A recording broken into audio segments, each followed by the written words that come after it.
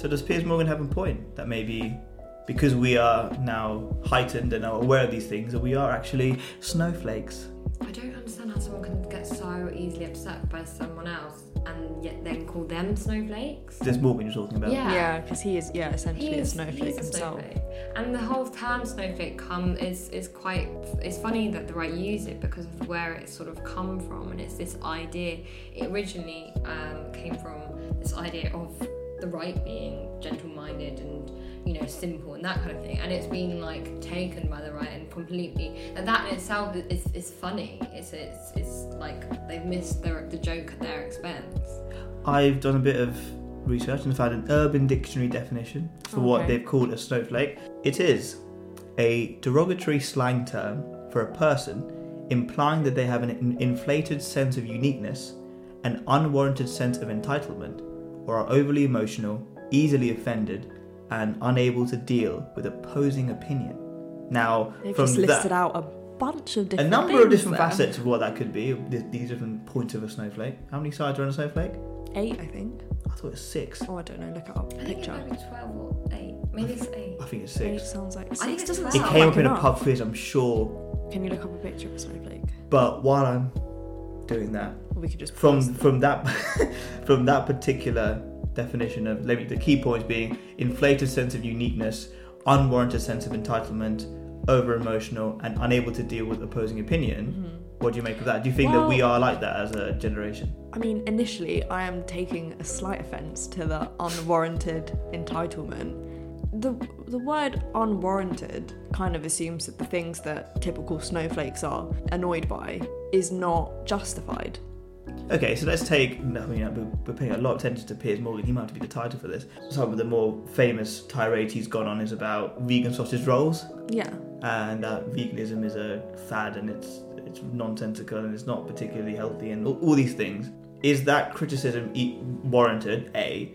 And B, are people who react to that and they essentially carry on the argument that he's making and kind of, I don't want to use the word, they bite, they react. Why is it biting and why is it not like joining into the debate? It's never Exactly. But it depends how Piers Morgan frames it. If he's being Piers particularly Morgan- callous and like he's not really being... But why is he not being a snowflake then? He's getting so upset by somebody else's ideology. I think he's the biggest snowflake, Yeah. actually. And the fact that he is like looking at what's going on now and it genuinely incenses him. It's quite funny to watch. I mean, yeah, the whole insult, as it's used now, it's a particularly misogynistic insult, political insult. Do you think? Yeah. Snowflake? Yes, because it's the idea that you're saying you're weak or you're fragile, and like because you're getting upset by something that makes you weak or you're fragile, because you're getting emotional about something that makes you weak and fragile. But why is that misogynistic? Because of the fact it's often linked like sort of like feminine Fragility. fragility and generally like the emotive response is linked to as a feminine quality, and it's like, oh, okay, if your response is not anger and it's emotion, you're fragile.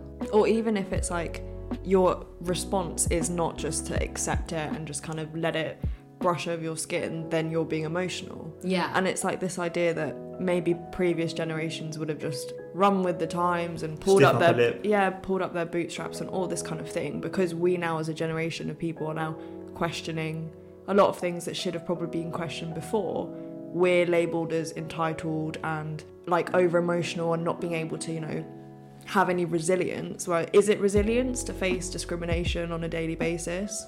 Is that what it means to be resilient, to just accept it and swallow it? And how can standing up for something ever be seen as a sign of weakness? Either you say nothing and then you stood by, or you say something and you're a snowflake, so you're weak for being upset by it. So why do you think then, from the older generation or critics of the social movements that are propagated by people our age, why is there this perception that we are less resilient, do you think? Why do people think that as a generation we can't handle the same struggles that people before us had to naturally go through? Maybe take away new things that we've discussed, and we've been able to bring awareness to a conversation topic that might not have been, for example, mental health is something that wasn't really discussed before.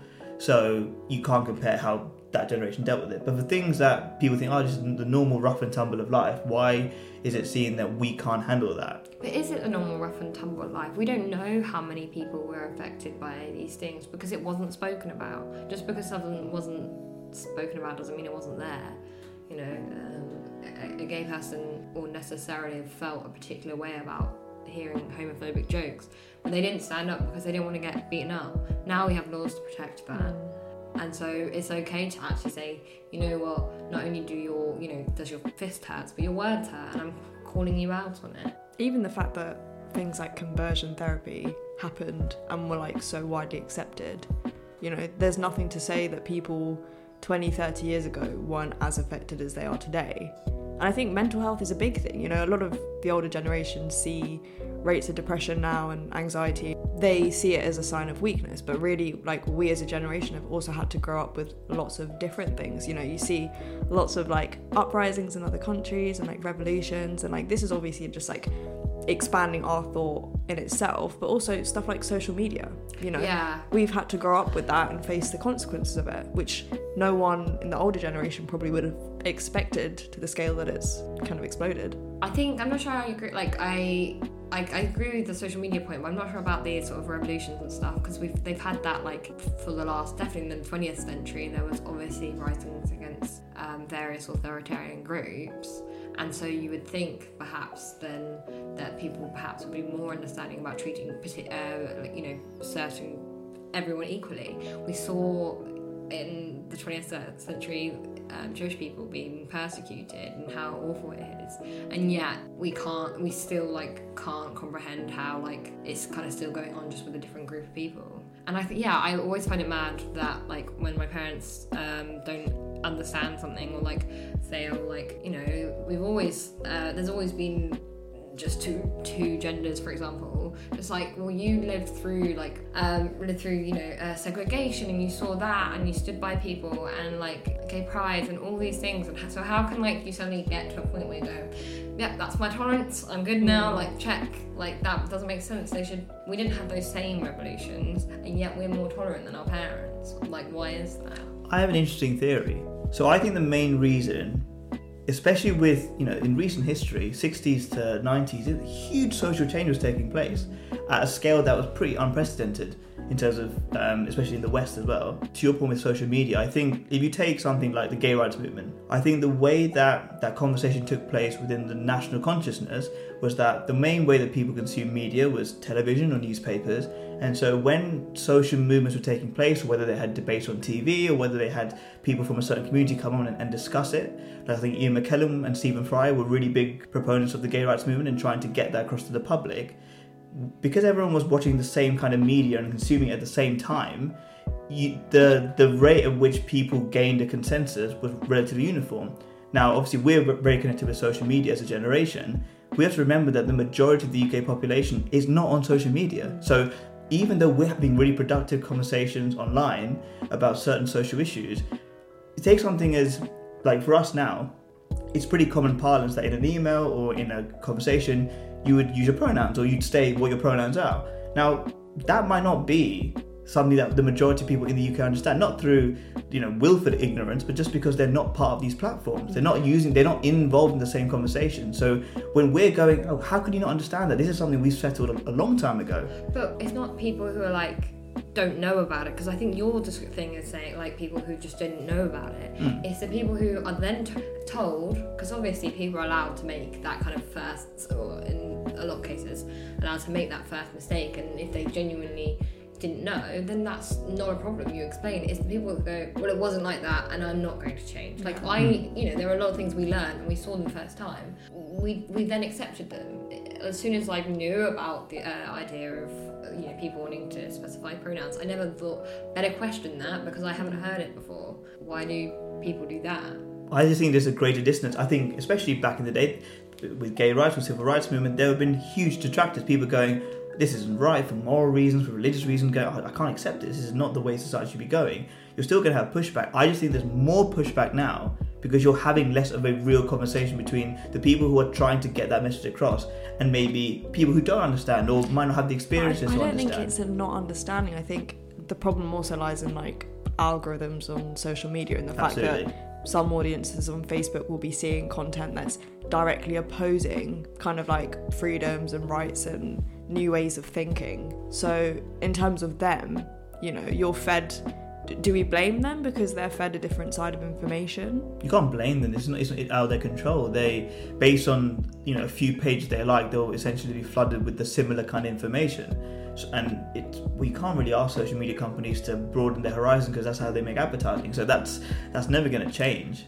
But taking it back then to a human point, other than perhaps, and I don't really mean to sort of, you don't really want to single out anyone, but white cis men, every single other person. I don't want to single anyone out, but apart from these Stephen. But like, they like, other than that, every other person in the population has some sort of, obviously varying people have varying degrees, but are some sort of disadvantage. So what you would think is like, you know, I know that, so, you know, women can be treated unfairly compared to men, and therefore my view is that I don't think anyone should be treated unfairly because of any of their characteristics.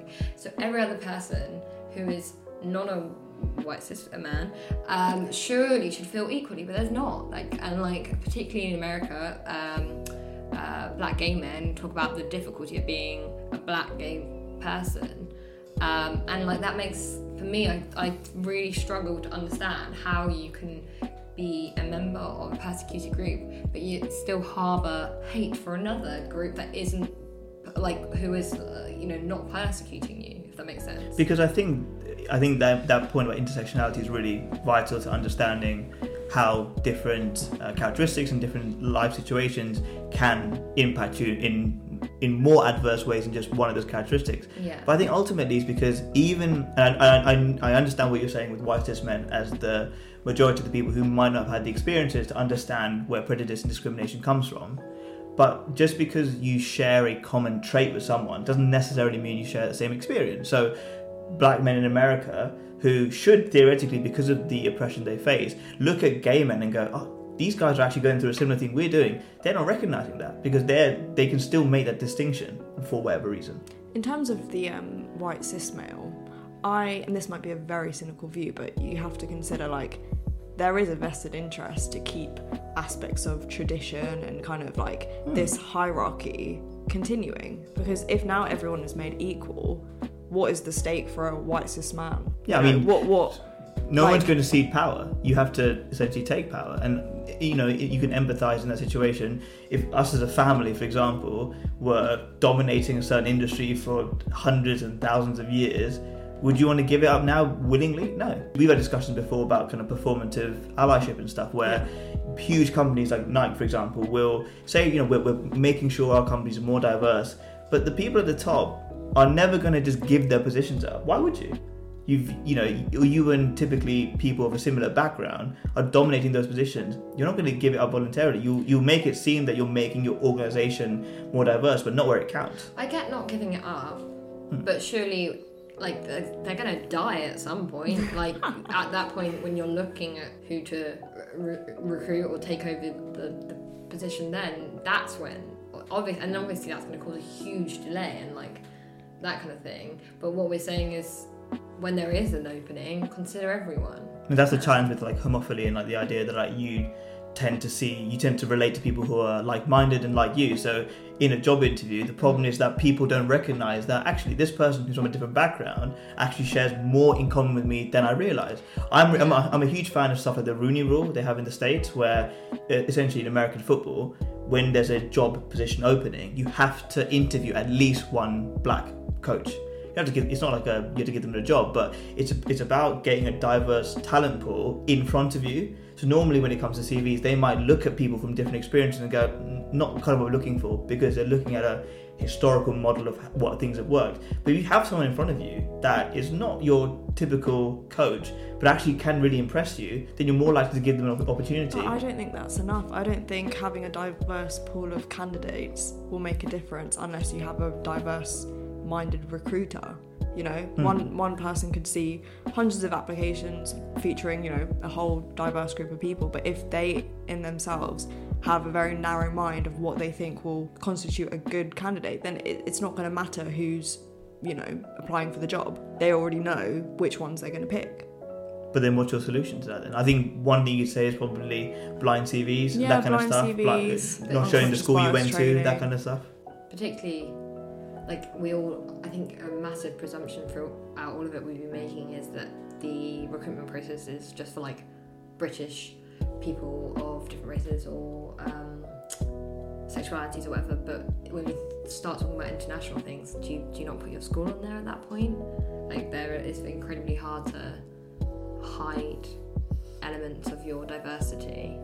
Yeah, I think we're trying to transition from a recruitment perspective from a metric-based assessment to a holistic-based assessment, and so, but then the difficulty they're trying to rejig now is, well, how do you metrics, even though they could be unreliable and not representative of you as a candidate, they give you some things to base it off. It's the same reason why firms have online verbal reasoning tests and stuff. It doesn't mean you're a good candidate. It just means it's a way for them to work the numbers down. It's trying to find a way that is not completely arbitrary, but you still yield some positive results.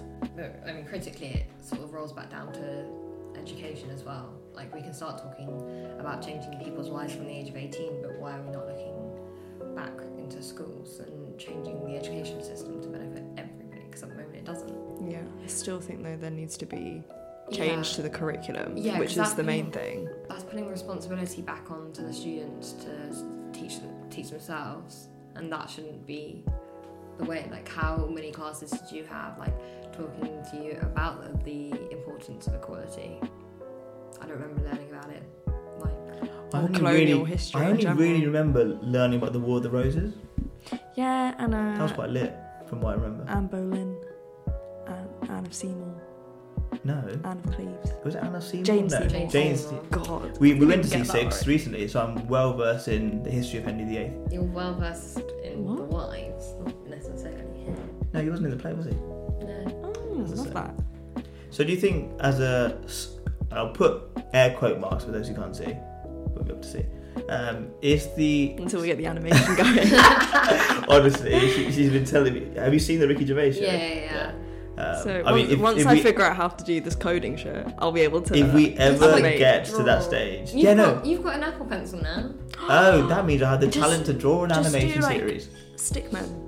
All it would be is the three of us sat around this table, maybe some arm movements. Well, Ash should be bending forward, bending back, bending forward. Like a marionette. Are we, as the snowflake generation in quote marks, are we justified to be discontented with the current social situations? Where do we start? Yeah, do you have a few hours? Yeah. The school meals, in my opinion, I think is a little bit ridiculous. And I think in terms of whether we are justified or not, I think being able to speak out against the government and critique is it's a fundamental liberal principle. So what was I going to say? I didn't have a train of thought anyway. I'm so sorry. No, but just in general, I think having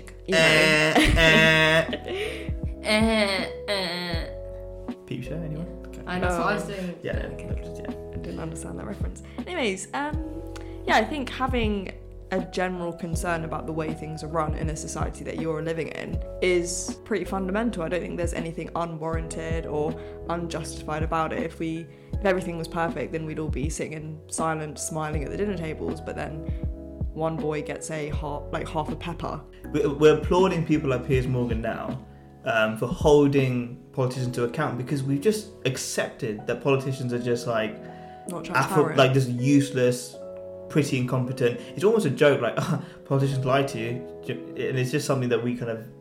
I don't think we have accepted it. I just think that those who can do anything about it have accepted it. I think it's a massive push for why we should be lowering the voting age to 16. Do you think? Yes. Yeah, massively. Why?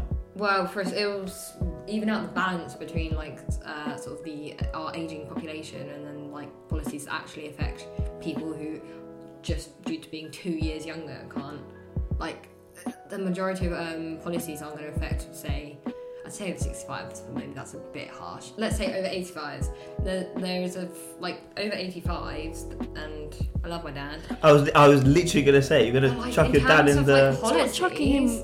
In terms of policies, there's very little that are ever going to affect him, and yet he has a bigger sway than 16-year-olds who are able to fight and are our armies are, you know, Entering doing the their job market. GCSEs, entering job markets if they're not, doing A-levels or whatever, and can't get homes for themselves. Or there's people who want to go to university but don't. There's just a story I was reading today about an individual who she is applying. She's worked for the last 3 years in a government apprenticeship, and they've said, Student Finance said, sorry, we can't classify you as an independent person because the wage that you've earned for the last 3 years is too low. What? Yeah, so the Student Finance Return, like, your wage isn't a real wage, and yet the government thinks it's a real wage. £3. Wait, are they assuming like you couldn't have lived off that money? You must be part of like a family or something. Is that what they're saying? Like you're not an independent person, Yeah. and you couldn't. Like, there's no You way couldn't possibly there's survive no on way you sole can income. survive off that. You can't Wow. be and they're the same people, you know, who are having to, due to either no fault of their own or whatever, having to take those apprenticeships but have no say in them. And yet people who are over 85, what are they affected by other than health decisions? Because they're not a part of the labour market. They're not really. Your dad still works now, then, doesn't he? Okay, fine. No, not enough. He's not. And I hate to say this, he's not. Other than like obviously spending like money in shops and stuff, he's not a contributing member of society. But I Anymore. think the argument would be that people over the age of 85, for example, have contributed in the past to the economy, and they Sure. have earned that But- right to vote, which personally I don't I don't agree think we with. should- I don't think you should earn a right. I think if you're, and I think 18, like the difference between someone that's 17 and 18 is nothing. I'm not saying we should It's take a year. away. It is nothing. We shouldn't. It's 1 year. I'm not saying we should necessarily take away that vote. I'm just saying it should be balanced out so that the vote represents the population. Yeah, but then it's not in maybe the government's interest to make that balance, because a lot of, Especially on the you know, Tories, because they'll know that they'll lose their the huge voting younger vote. population. Yeah. Remind me when it's your dad's birthday next, because I'm going to write on his card, happy birthday, Mel. Sorry to say that you're no longer a contributing member of society. No, and Love, that's Ash. obviously he has. He's an amazing things, and this is not me disrespecting anyone who's older. I'm saying that Just my dad. There's no not one like an else, equal just leave balance him out. between- there needs to be a balance between Yeah. those who are, you know, needing policies to work for them and those who don't, but like have done in the past. You know. And that's my issue with like even the education system. There's no likely outcome that there'll be good reforms for people like younger kids now, because in terms of who wants these reforms, yeah, it's the younger generation. The older generation who've passed, you know, decades are like having gone to school don't see the necessity of it. And even people with kids, I still question like, why don't you want a better schooling system for your kids? I'm sure they do. Why do you think that people don't? Prioritising other things over education. I guess, but also you have to think about the fact, like, the generation before millennials, should we say, who, like, obviously millennials now are starting to have children, or no, have been having children for a little while, but our parents' generation, a lot of our parents' generation didn't, education didn't feature so heavily in terms of their career choices. Like, we had far more people doing menial labour or just not Vocational needing roles, vocational yeah. roles. And so a lot of, like, I know at least, like, my parents and other people, like, well, we got by and we didn't have a very good education, and their attitude has been like, you'll do good wherever you are. But, like, I think that's because that's the roles and jobs that we needed to fill in those days. But now we need people who are IT literate and, you know, have skills that you can only get through education, but people voting on it who don't get that. It's almost, it's essentially a paywall into the job market at the moment. You can't really, if you take on an apprenticeship, because they're pretty bare at the moment, and very hard to get into. Rishi's like set up his Sunak. Yeah, because he created like 200. Sunak? Maybe they're not. I'm not sure if they're apprenticeships, but it's like 200,000 roles for. Like, I saw that. So yeah. they haven't been but filled, only have they? 2,000 have actually been able to start because of COVID. Why Well, would you yeah. create 200,000 roles that require non-COVID conditions? We've got a question in from a listener. No, stop. Yes. Why are you laughing? This is a Oh. really, really good podcast. Okay, Anyway, what's the name of the user? No, I don't we won't out people. User 3472. yeah, to bot. He's a 69. I hope you keep that in there. Yeah, that's definitely staying there. Future Ash, please take this out, or I'll be really grumpy at you. Cool. So the question is, do you think that millennials / Gen Z are less tolerant today, and why? Depends on what you mean by tolerance, really. So I think if we go back on that kind of definition of what a snowflake was from Urban Dictionary, the idea that we are less willing to view or to listen to other people's opinions, especially opinions that we don't necessarily agree with. I can throw an example in terms of things that happen at university. There are movements to deplatform certain speakers. There are certain societies and stuff who are unable to really contribute in terms of certain discussions. Do you think that's evidence of our generation being less tolerant, or is it just us reprioritizing what we want our university to be? I think it's more kind of a response to feeling like our identity is threatened. So like even at my uni, when there was like a talk on, I think there was like an Israeli member of government that came and gave it like a talk, and there was like protests about him coming to speak, because for some groups it felt like an infringement of their identity. But I think because because Gen Z or millennials are like more impassioned about certain things, I think that's mainly where the issue comes from. You know, our response to feeling like we're being discriminated, or like seeing other people or other groups being discriminated, makes people angry, which I think is a natural feeling for people with a conscience and with empathy. You talked about our generation being more impassioned and more committed to social justice and equality, but has that passion meant that we no longer compromise as much as we used to do? Or are people less willing to compromise for other people's viewpoints that you might not necessarily agree with? I think we have become less tolerant to pain. And what that means is it's a good thing and it's a bad thing. It's a good thing in the sense we've become less tolerant, particularly for the pain that others feel. And so when somebody is attacking another person, I think a generation, Gen Z and millennials, have sort of come together and going, I'm not tolerant of that. I'm upset by you attacking other people. And I think that has internalized being like, I am tolerant of other people. In a bad sense, perhaps it's meant we are less tolerant in terms of pains to ourselves, and so it means that, like not only are we're not happy about what other people say about other people, but we're not happy about how that affects us, and so perhaps we personalise issues rather than talking about them in a way of like thinking about another person. So we've become less tolerant to pain, to put it in a weird way, I'd say. So on pain though, and I think this might be part of the definition of snowflake as maybe more sensitive, more overly emotional, as not saying that's what snowflakes are, that's just the parameters of what we're discussing about. Do you think that we are now more susceptible to something that feels like an attack, even if it might not be an attack? For example, a frank discussion of views might, to one side of one party, say, this is just my opinion, this is not me making a personal attack on you or what you believe in, but that you think that people in our generation are more likely to perceive that to be an attack on something fundamental like our identity and our value system. I just think it's weaponized to that. If I was as someone, sort of left-leaning, coming into a group of right-leaning, particularly right-leaning people, going, this is just my views about what you're doing. What you're doing is wrong. I don't accept it, and I would like you to stop.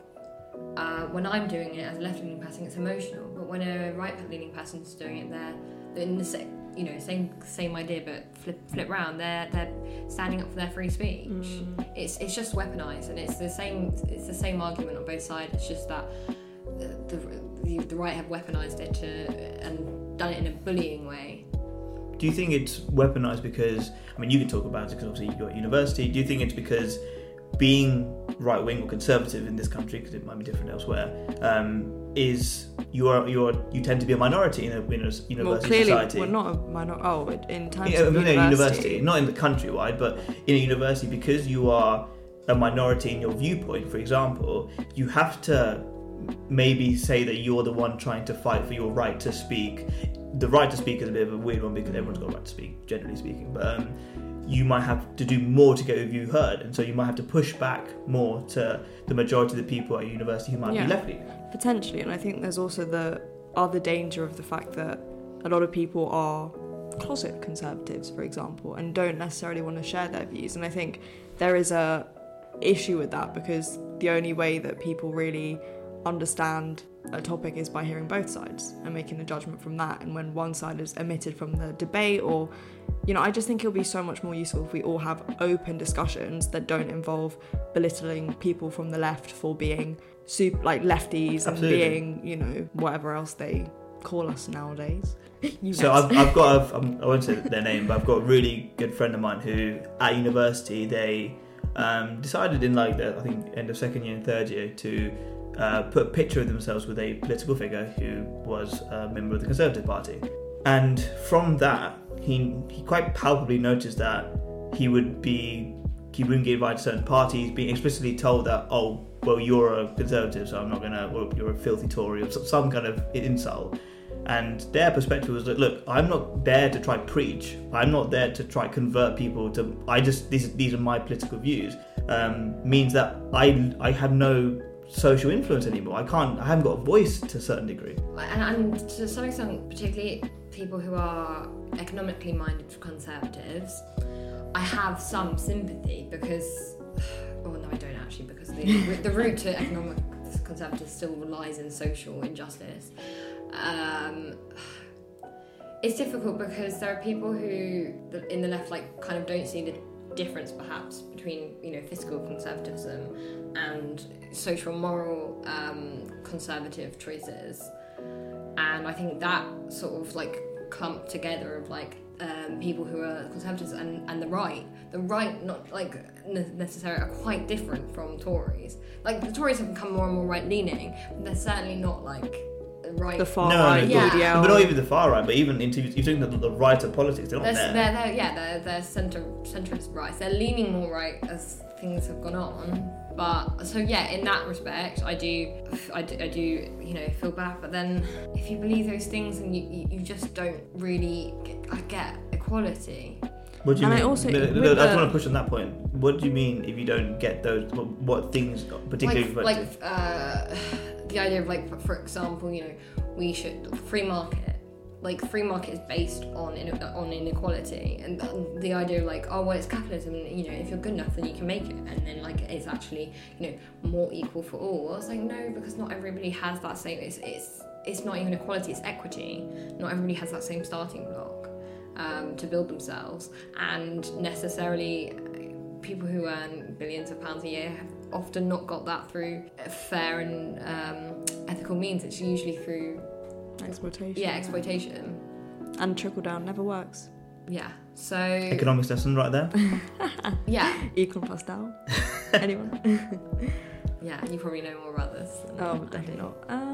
Definitely not. Definitely not. Yeah, I think I haven't probably noticed that maybe it's not a question of tolerance. It's like you said, we're not going to accept things that were willingly accepted before, and also because we have a means now of mobilizing people on social media and being look, this is a common problem we're all going through. Why should we all accept it? Because if you were a minority in a certain time where you felt alone and isolated and you couldn't voice your frustrations for fear of social or professional repercussions, now you have a chance to. And why would you, especially if you're from a minority group and you saw your parents or relatives going through some horrible shit, why would you now accept that?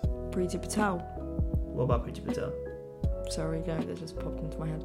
Do you think about her a lot? But my wider question would be, so you spoke about your friend who, anonymous friend, who felt uncomfortable with initially initially labelling himself as a conservative at university. Yeah. And my question is, for those that hold socially conservative views, is it fair to ask whether the shame that you feel is coming from somewhere where it's not morally right? I think from personal experience and knowing people who might be socially conservative, it's not a shame as in like I don't want to air my views because these might offend other people or these might not be accepted. It's the fear of the repercussions socially if that happens. But where did the repercussions come from? Why are people upset by your views? Because they don't agree. Yeah. And why don't they agree? That's what the question you'd be asking yourself. So why if am you're, I in the minority? yeah. But it's not necessarily wrong to be in a minority of viewpoints. We want to encourage a society where everyone thinks differently. We don't want people to do the same. But with issues of equality and discrimination, I feel like that's really where I draw the line. If that is something that needs to be persuaded or taught to you, that is what, you know, an ideal society would look like, or any like good enough society would look like. But do you think that social conservatives don't agree on the idea of equality, or simply don't agree on the method of getting there? I feel like it's just too much equality. What do you mean? So even like stricter immigration laws, for example, Right. you know, unless you feel personally threatened by the thought of someone else or other people coming into your country and potentially taking what is rightfully yours, but not rightfully, because we don't have any ownership over this country. We're citizens, yes, but we're not the state. So my question is, if you're truly secure in yourself, then you wouldn't be threatened by other people coming in. Yeah. But surely you're allowed to have that viewpoint. You're allowed to have that viewpoint, but I think it's important to know where that view comes from. And I think a huge thing in history, which has been completely omitted from our curriculum and our education, is this whole process of othering, which has been happening for centuries. And it's all a power play, you know. We should have the power because we're here and we're civilized and we're educated and we're a developed country. So someone else, you know, that might not be the same. My train of thought is really bad right now, but you get what I'm saying. Like, yeah, I get the gist. It's a huge political tool, and if people don't recognise that this need to take our country back and this need to, you know, get Britain to be great again doesn't come from a discourse that has been literally fed into us for generations, then you're not really acting on your free will by wanting that. And I think as well, this is the way. So let's frame this as a problem. So currently we could say that maybe there is not as much discourse going on between different sides of the political spectrum. And so I view the way that we should treat people who have, you know, vastly different views on quite fundamental ideas as being a product of their environment. So people typically don't choose to be against equality because they think it's the right thing to do. They're doing it because they have grown up in a certain way and taught certain things that lend them that way. In the same way that I've been watching a few documentaries recently, and it's actually really horrible to see how people on benefits in this country have just been completely demonized. Like absolutely. Shows on like Channel 4 and stuff like Benefits Britain, literally filming people like on a council estate and trying to paint them in a negative light. Yeah, to the point where taxpayers now consider their money going straight in the banks of people that potentially abuse the benefit system, which is a small minority of people. Such a small minority. And it's a mentality shift. So now I think we now understand, we probably got to a point in society where we don't look at people who are in a poorer socioeconomic stance and say, the reason you're there because you're lazy, you're morally bankrupt, you made bad personal choice. We don't say that because we know that there are structural reasons and environmental reasons why they've ended up in a cycle and they can't get out of it. That might have been a traditional way of doing that. And I think the way we should view people who are from a different political views, that they have grown up in a way that we can't understand. But those same people are like, I guess at that point you're reflecting on conservatives who've grown up with this idea. But those same people are the same people who, despite that, want to remove the welfare state. Yeah, like completely agree. I don't. It's just like the people that you're referring to are people who have massive privilege anyway, and instead of kind of acknowledging your privilege and thinking, why can't I remove a few obstacles for other groups of people, you're continuing to add obstacles or keep those obstacles in place. It's because I genuinely think they don't see the things that we think are obstacles, they don't think they are obstacles. But unfortunately, I don't think that's a good enough excuse in today's time. But that's a political thing, isn't it? That's us going, this is an obstacle, right? But there's thing. evidence, or an evidential thing. Particularly if we're talking about welfare, it's generally disabilities, for example, or children. That's something I don't understand. How conservatives can think not having children is a detriment to you.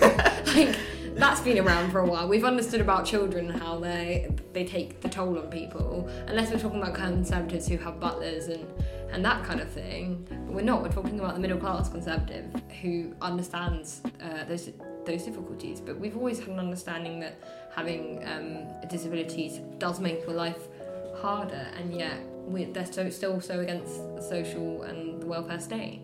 So how do we move forward in these discussions where they probably aren't as productive as they could be? How do we move forward to a point where we can't clearly convert people. We can't make people think a certain way unless you, over a period of time, you encourage them to do research and maybe broaden their horizons with their understanding. But in the current position we're in, where there is quite a lot of division in society and a lot of stigmatizing and uncomfortableness that comes with it, how do we get past it? I think it's a difficult one, because to take emotion out of the debate is really difficult for a lot of people, especially if your own freedom, if your own chance to be recognised as a person is at stake here. And I think what a lot of people learned in the whole post-George Floyd period was that educating other people was very important, but also not to the point where, people don't utilise their own tools. We can't sit here and try to get the message across on social media and try to change every single mind out there. I think there needs to be a level of personal responsibility for each person that is going to be living in this country for however many years to realise that these issues are just going to keep continuing, and the same issues that we keep seeing are going to come up until they are fixed or until there is a proper solution for them. And I feel like it's not productive to shout your ideas and kind of force them on other people. I think it's really important to have a two-sided debate, but I don't think it's fair to say that people who are really passionate about issues of equality for all or just social issues are dominating the conversation. It's not dominating the conversation, otherwise change would have happened at a faster pace than it has. I think this might be a bit radical. Let's go, let's hear it. Yeah, no, Jezza. Karl Marx? I think if perhaps more, and I think it's something I've realised, at least in my microcosm of speaking to my, I wouldn't say conservatives, but perhaps conservative parents, but just perhaps unaware and not woke parents, is that when I admit fallacy, not fallacy, being fallible. Wait, you've admitted being fallible? And then go, look, I used to think this, but now I thought that, rather than, like you say, putting it down someone's throat. I think perhaps allowing a moment of people who are, I don't want to say right-wing, but, not woke, again, I don't use using that word, to have that moment of recognising they're fallible and not being attacked in that moment. I think there has to obviously be a point, and every person's point is different. A teenager who says something stupid on TikTok shouldn't be demonised as long as a prime minister should be, because there are certain checks and balances for different people. But I think that moment of fallibility, if they see weakness, if they see the left accepting their own weakness, then maybe they'll accept their weakness, if that makes sense. Yeah, I completely agree. I think education is something that has been really mobilised at the moment, and I think it's really good to see political activism taking the shape it is, and people, I've learned things that I never thought I'd have access to in terms of information because of the willingness of people to share their experiences and their thought processes, because we all think differently based on how we've grown up. The second thing alongside education has to be exposure, and I think that's the thing where we're probably falling down. I think there's enough education out there from people who are willing to disseminate material, but we're not meeting each other enough. We're not actually talking to people from another side, because if you are really good friends with someone who has a completely different leaning to you, a political point of view, you're more likely to understand, because there's a commonality there. And I think on the point you made about we shouldn't really jump down people's throats. Yeah, we shouldn't. Do you think that we as a generation are guilty of that? Do you think that on social media there is a tendency to jump down people's throats? 100%. And I think if you think, imagine you told somebody something that they did wrong, if you didn't give them that moment to process, and you kept telling them every little thing that they do wrong, they're going to get to a point where you go, well, you're not giving me a chance, and now you're making me feel like a demon, I'm going to act like a demon. So I think while it obviously exposure is massively important to stop that initial thought, what we want to do is to stop it from getting further, or stop misunderstanding turning into hate. I think that's yeah, and I think with that is understanding that us in London right now, we're all in such a bubble of what it means to have like a diverse society, and I recognise that people have various different experiences and various different norms of what is acceptable to say, what isn't acceptable to say, and when you include like generational beliefs as well, it makes it so much more complicated. But I think having a constructive view of it, you know, realising that just because you've had an experience or you've said certain things in the past doesn't mean that that's going to be carried forward. You know, everyone has the potential to learn, to educate, and the whole idea of exposure to me feels a bit weird, because should you have to see someone experience something to feel bad? You know, do I have to physically see a refugee drowning in the sea for me to feel an inch of course consciousness? Not, but it'll make it easier. No, I think that's such a bad excuse, you know, like if you have a degree of empathy, of humanity, you don't have to see a physical expression of violence or discrimination or any kind of harm to feel personally affected by it. But violence and harm, I agree with you, are pretty universal things. You can see violence and harm taking place and going, that's obviously we don't agree with that. Morally, most people would recognise that and go, that's unacceptable. It's the more nuanced things that people are not appreciating and thinking, oh, I saw that action taking place and I didn't think anything of it. But someone who's experienced that going, oh, this is actually what it means to me, and because of my experience. And I don't think that level of detail is being, because watching a video of something happening or reading a story of an experience someone's gone through doesn't make sense about the real harm it's having on them unless you have context. Why are we getting as we're bringing more and more things into discussion about what is and isn't acceptable in society, we're getting more and more anger. So that makes no sense. We're having far greater exposure than we used to, and yet we've got, you know, pockets of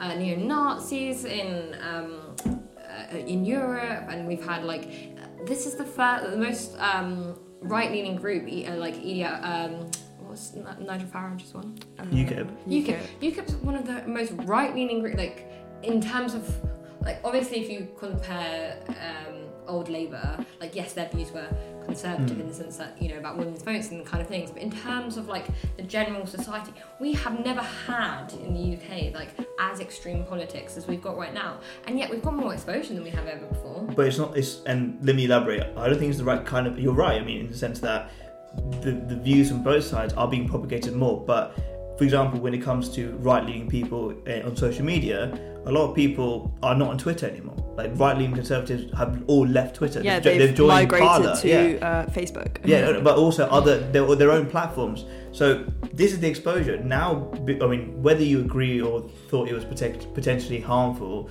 for a lot of clashes to take place online with different people from different political ideologies, who might be quite ruthless, might be attacking each other. Obviously, that's not right. But the situation we have now, where an entire viewpoint is now just segregated. But is it from segregated though? It is, because if you're having a conversation online but about online. That's what I'm saying about the real exposure should be in person, right? But what's the difference between an opinion and hate then? Because then we talk about freedom of speech, but then we're not allowed, like hate speech is not lawful in this country. Yeah. So where does the line? So hate speech pertains to a protected characteristic typically. So if you're talking about religion, race, which are the most contentious things that are debated now, and that there's the huge disparity of like agreement on. And it's not like the right are like picking issues that are about things that aren't controversial or aren't against other human beings. But it's only controversial because they're picking on topics that we have on the left side of things. We've gone, yeah, obviously that's settled. We've already agreed is an issue and they're trying to challenge it. That's why the kind of like binding factor of a lot of things that the right kind of pokes at are like marginalised people. Yeah. And how are they the ones challenging it? So I would say it's the left who are challenging the societal norms. And that's, I think the issue is that online maybe we do have a majority, but then when it translates to real wider life, society. This is what I'm saying. This is what I'm talking about, like proper exposure. Because if you have a platform like Twitter, where the majority of the viewpoints are fairly similar within a certain degree, and this whole other group, what will eventually happen is that the next right-wing leader who might enter British politics, we won't see them coming. They'll be on their platform, they'll be garnering lots of support that we don't see, and then when they enter mainstream politics, we're like, who is this guy? Where have they come from? And they'll already have a huge base. And because we haven't been able to properly get that exposure to make sure that we understand what they're disagreeing with, what their main gripes are about other kinds of thinking and political ideology. I don't know. I think that downplays the fact that there are always going to be people who are going to comment, hate, and like their opinions, whether or not like they feel safe to do so online. There's going to be people on either side that don't care if they get abused. They're going to put their points out. It's never like maybe seeing the numbers who are looking at it and observing it. Maybe that's a bit worrying, but I don't think we're ever going to, because the whole idea is that neither party likes what the other party's doing. We're not going to go, oh, okay, we'll just let them carry on doing, whatever hateful act they're doing on either side. But like you said, actually, in terms of the current trajectory, things are becoming probably more, not right-wing, but definitely more conservative. I don't think it's more either way. I think we're just becoming less divided as well. Yeah, more divided. And this is my point. So this ties quite neatly into this idea of, are we losing compromise? Because we are more likely to go, this is the viewpoint, this is the way our society has to move forward, and obviously you have another side of the table going, no, this is the way we've got to move forward. And like you said, because we're moving away from the centre, are we even going to be able to agree on anything? But I think in that respect, to compromise means that one side has to concede. Yes. And neither side will ever want that. I think you're very generous saying that the right side or conservatism is a path moving forward. It's a path standing still. You're literally conservative, like it comes. Okay, so when I say moving forward, I meant as in terms of how we should govern our lives and civil liberties. This is the way we should do things, not that way. No, I know, but you've got one group saying like things are fine as they are, everything's right, and the other group's going like this, we need change. And so we have got a lot less compromise, because necessarily we have to move forward. Things have to change. This is so interesting, because it's like the island might break apart. Do you know what I mean? You have two sides now who are pretty confident that actually this is the way we need to do things. We need to say the same. We need to move forward. Anytime there's been any social change, it has started with a small minority, and it's like snowballing. So in terms of whether, maybe right now we're seeing a real resistance to some changes, but give it 10 years, give it 20 years, who knows what the situation might be then. But is that good enough? History favours progress.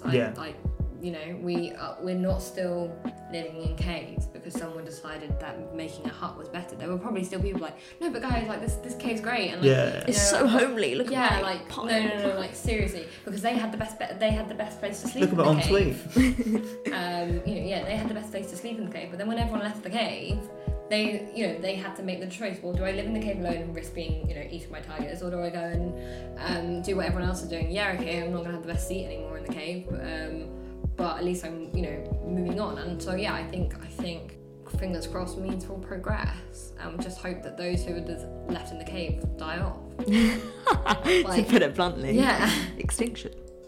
Like in like a natural... Extinction rebellion. Yeah, in a natural, like non... Not violent. You're not going to hope someone goes in the middle and goes... You just want loads of people to die in their sleep? Yeah. You want people to die in their sleep? I mean, that's the best way for anybody to die. To be fair, it's very, really? humane. Yeah, it's peaceful. I want to be crucified. You go to sleep and you don't wake up. But so in terms of moving swiftly on, in terms of us like wanting change and wanting progress, do you think we as a generation, because we are so built on like instant gratification and get everything now, we are pushing change because we want it now, which I think is rightly needed. Yeah, because we're impatient. We don't see that whole kind of things take time. Rome wasn't built in a day kind of. Yeah, I completely agree. I think, remember even Dad was telling us a story of how he finds it so crazy that whenever he wanted to get a toy, he used to go to his dad and say, could I get this toy please? And Granddad would say, no. He'd say, yeah, of course, just wait until the end of the month, I'll get my paycheck and we'll go to the shop and we'll pick the toy out. Now if I want to, but if you had a child and they said, oh, Dad, I want this game, yeah, it'll be here tomorrow in the morning. Or today by 10 p.m. Today by 10 p.m. So the idea of the idea of waiting for something to happen, and the recognition that things becoming better is a process. It's not a switch. It's something that takes a period of time. I think there's a bad side and good, again, like there's a bad side and a good side to that. The good side is that it means that because we expect that, we're going to keep pushing for it until we get it, because that's what everybody does. And then obviously the negative side is going to be the fact that people, you know, if they're not getting what they want, is the internalizing of the emotion of like someone not accepting it, like what you want, like your viewpoint. I think perhaps if the left side, like one of the things like we could do would be to toughen up. No, do you know what I mean? Like, as in, man up. Look out for yourself and like ensure that your mental health is good, and appreciate the fact that you are doing everything you can, but you also should take time for yourself to make sure that you know you can still wake up the next day and post about the atrocities in the world. Like, I think that's something. I think we mentioned this on a previous pod actually, that we're the generation that's almost certainly going to be suffering with burnout to a degree that has never been experienced before, because we are so in tune with what's going on with the world, even things that are further ashore from where we're living at home, and we feel that there's so much injustice and inequality going that we have to talk about it and keep the conversation alive. But I guess what you could say is, in terms of managing that situation, is to realize that there's a difference between being relentless and being impatient. You can be constantly telling people, like, look, these are things we need to be talking about, but also recognizing that, look, this is going to be a long process. This isn't going to be something that's fixed overnight. It will be fixed a lot quicker because there's so many people who are now on board and can support you. But still, the idea that things are going to change, especially structural inequality that has been implemented for hundreds of years, of course not going to change it enough. I mean, we discussed earlier about people in these positions, whether that's politicians, whether that's CEOs, whether that's people who are in long-standing institutions, are not going to cede power. Why would they? But I think that impatience can still be positively construed by saying, use that impatience to ask, well, why is that not happening as quickly? Rather than going, this should happen now, I don't understand. Find out why, and then go, well, you know, if I can do this in this many days, then why can't you do that? Why can't your mindset and change about that? If I can learn, you know, about the structures of cells and all this stuff, mitochondria is the power cell. I got there before you. You know, if we can suddenly cram or are expected to, or if at work you're expected to do that, why can't you do that about something else? I think that's where the energy should be spent as well, is when you're feeling like it's not working, find out why it's not working. It's accountability. So I think the impatience helps. I don't think it's a negative thing. I think it is important, like what you mentioned about making sure that we all like protect our mental health whilst also being impatient. And you see, you know, in the workforce as well, countless studies have shown a happier, healthier workforce is more productive. Of course, yeah. And in the same sense, when you're looking at like pushing social change, what we're kind of leading into is kind of almost this like defeatism of we're not getting it now, so it's going to be impossible to change the structures that are like dictating our lives now. But I think what's so important is to remain empowered, and it's so difficult, and you know, I'm probably not in my position to say that everyone going through hardship right now, you know, you need to remain empowered whilst doing so. But I think with everything you have to look at the long-term goal, you know. Are you guys generally fearful or hopeful of the way that social movements have been going? I think hopeful. I think there's far more, at least from perhaps like a neurological point of view, there's far more discussion about mental health and neurodiversities than like even in the last like 2 years I've seen a massive change, and people being far more, and I genuinely am hopeful and positive, and I think there's far more discussions about non-binary and transgender and things that we didn't put as highly as we did as race. There are still discussions about race that we still need to have, but we're starting to now look at sort of microaggressions and smaller things, whereas like we weren't like those things were insignificant to some people before. And I think the speed at which people are learning that is much younger. You know, you see people who are like 15, 16, probably even 14, being really like socially and politically aware, which is so important. And like even recently at my old secondary school, there were Black Lives Matter protests and students calling out teachers on their discrimination, which would have never happened when my year group were at school. And it's just this different level of thought, and I guess maybe entitlement comes into it, but it's entitlement that's channeled in the right direction. Yeah, but I've had to really think about this actually, because I think, especially the way that we kind of moved here, I think there is definitely a different mindset if you're a first generation immigrant to someone if you're British born, because I think our parents came here with the idea that actually you're going to endure a certain level of discrimination, just judgment in general, and I think it's a survivor mentality. Like my parents came here and we kind of probably grew up and were instilled with the idea that like you've got to work twice as hard, and that's just a reality. There's no other option. Whereas people who are born here, especially British South Asians, are like, I'm trying to live. Yeah. Like even when we were watching Wild Wild Country, and like your dad's like shock at Sheila like being like speaking out like, wow, she's so brave, like brazen, and it's like, well, she's not saying anything that if it was from a man you'd be like, oh. Well, no, not even that. I think a white person. I think it was you've come to America, like you should respect their rules. If you're an immigrant to a certain place and you haven't got the resources or the social network, you have to kind of put your head down, because the social, you know, if you are being treated poorly but you need to make sure that you're moving up professionally or socially, if you don't make concessions, that even things that you vehemently disagree with, you're costing your family's lives or the potential for them to succeed. And I think maybe when I first probably thought about social issues properly, I was probably more of the side that like, oh, come on, we can probably move past it and just get on with it. Like, really? But I think I've also had to learn that actually, why should people accept mediocrity?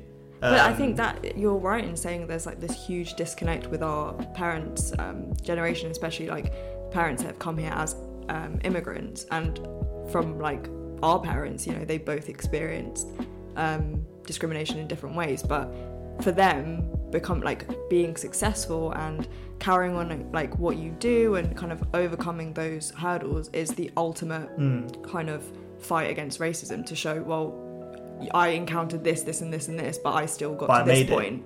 Whereas I can only speak for myself here, but I question, why should I have to experience all this discrimination to get to that point? And even though there's only 2 years between us, and I that we all came here at the same time. But but I mean, but I definitely grew up completely the other way, being like, I've just got to make it. Like, it doesn't matter if I've got to put up with a lot of nonsense. I've just got to do what I have to do to be successful, whether that's to reach a top of a skill set or to reach a leadership position. These are things I've thought I have to do it, because what's the alternative? I can't say anything. So I completely like the I think a controversial point is like as opposed to your situation where you're saying that this is a market that I belong in and I should be treated equally. I think a difficult conversation is perhaps when people, particularly if it's like a religious view, have a particularly conservative religious view that's not perhaps, British. I mean, there are a lot of homophobic British people or white British people, but the idea of, actually most religions have like hierarchy as well. Yeah, and hierarchy. Yeah, of course. And when you bring that, or like there was the protests, wasn't there, about outside the primary school about in Birmingham, a lot of teaching about LGBT LGBT lessons and things. That at that point it was like, well, am I being discriminatory by saying you shouldn't be allowed to put that belief out because that's part of their religion, and they are a minority and they generally are affected as for going through their religion, or do you protect that? Like, at what point do you protect that view? It's the inevitable clashes you have with, which is a really positive thing, having multiculturalism, having lots of people intermingle and share ideas and experiences. But obviously, you're going to get clashes. But eventually, we'll reach a point where we can have a compromise with it. And but should there be at that point? Yeah. Should there be a compromise? Because is that the point when the phrase "when in Rome" comes in? Yeah, I think I subscribe to that belief, because you'd consider, what I'd consider if I went to a different country and there were certain laws on whether that's a curfew or whether that's alcohol consumption or whether that's what you wear, Yeah, or you holding would, another one's hand. Like, yeah, you know. you would kind of, you know, realise the climate that you're going into and adapt accordingly. I don't think it would be right for me to set foot in, I don't have an example to head, but like I wouldn't, if Saudi Arabia had rules of me wearing nothing on a beach, I wouldn't go there and wear nothing. You know, like I would respect the rules and the culture of the country. I would agree with you. I'm going to disagree for one reason, and I think I subscribe to the principle of when in Rome, do as the Romans do. But if you take it to the UK, Rome isn't full of Romans anymore. Yeah. There are lots of different societies and cultures, and to say, you know, this is the way you should behave, and I think, again, probably me as a person coming here, you have to kind of assimilate. But if I had come here now, or I was born here, I'm thinking, well, look, I'm surrounded by loads of different kinds of people. What's this? Who's the Roman I have to adhere to? I can be who I want to be. And if a British Muslim person wants to be able to express themselves and have religious freedom, they should be able to. Yeah, I completely agree with that. And I think it comes down to, who does my belief infringe on? And Right. so in that situation, when it's a school disco that's at stake, I think fair enough if you don't subscribe to the belief that you think your children should be attending this disco. It's in your complete prerogative to be like, I don't want them to attend. Yeah, that's fine. But in terms of, I think the issue was whether that disco should have been allowed to go ahead. And I think that's a completely different situation because that's infringing on the freedoms of other people. Yeah. So I think that's probably the line we make, is that you can, in terms of your civil rights, you are able to express yourself to as great a degree as you want, providing that you're not infringing on the rights of others. Yeah, which is more difficult now because there's so many different tolerances in terms of what offends certain people and what offends other people, that I think a lot of, maybe I'm generalising here, but a lot of the people on the right will like to say, well, because I can't say this completely outrageous thing, well, I can't say anything at all, you know? Have you guys heard of Karl Popper's theory of tolerance? You must have heard of it. I've surely. heard of his theory of falsifiability. That was also one of his. Thank God. But his idea thought of the question of, how do we deal with intolerant people? What's our remedy? Do we put up with them? Do we chuck them out? Like, what do we do?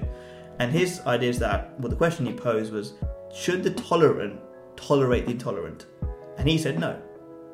The intolerant in this particular dilemma is people who will use any means to crush any marginal voices, any minority. And he says, eventually, the intolerant will just usurp and get rid of anyone who's tolerant.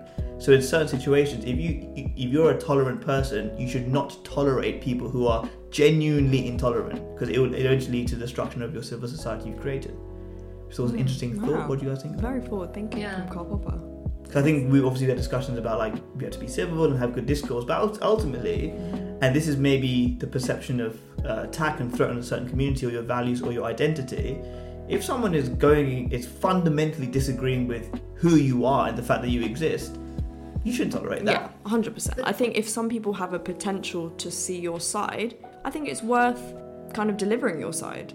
Because at the end of the day, with social change, you need as many people to be on board as possible. I think you should tolerate somebody's belief to be intolerant, but not their actions. Right.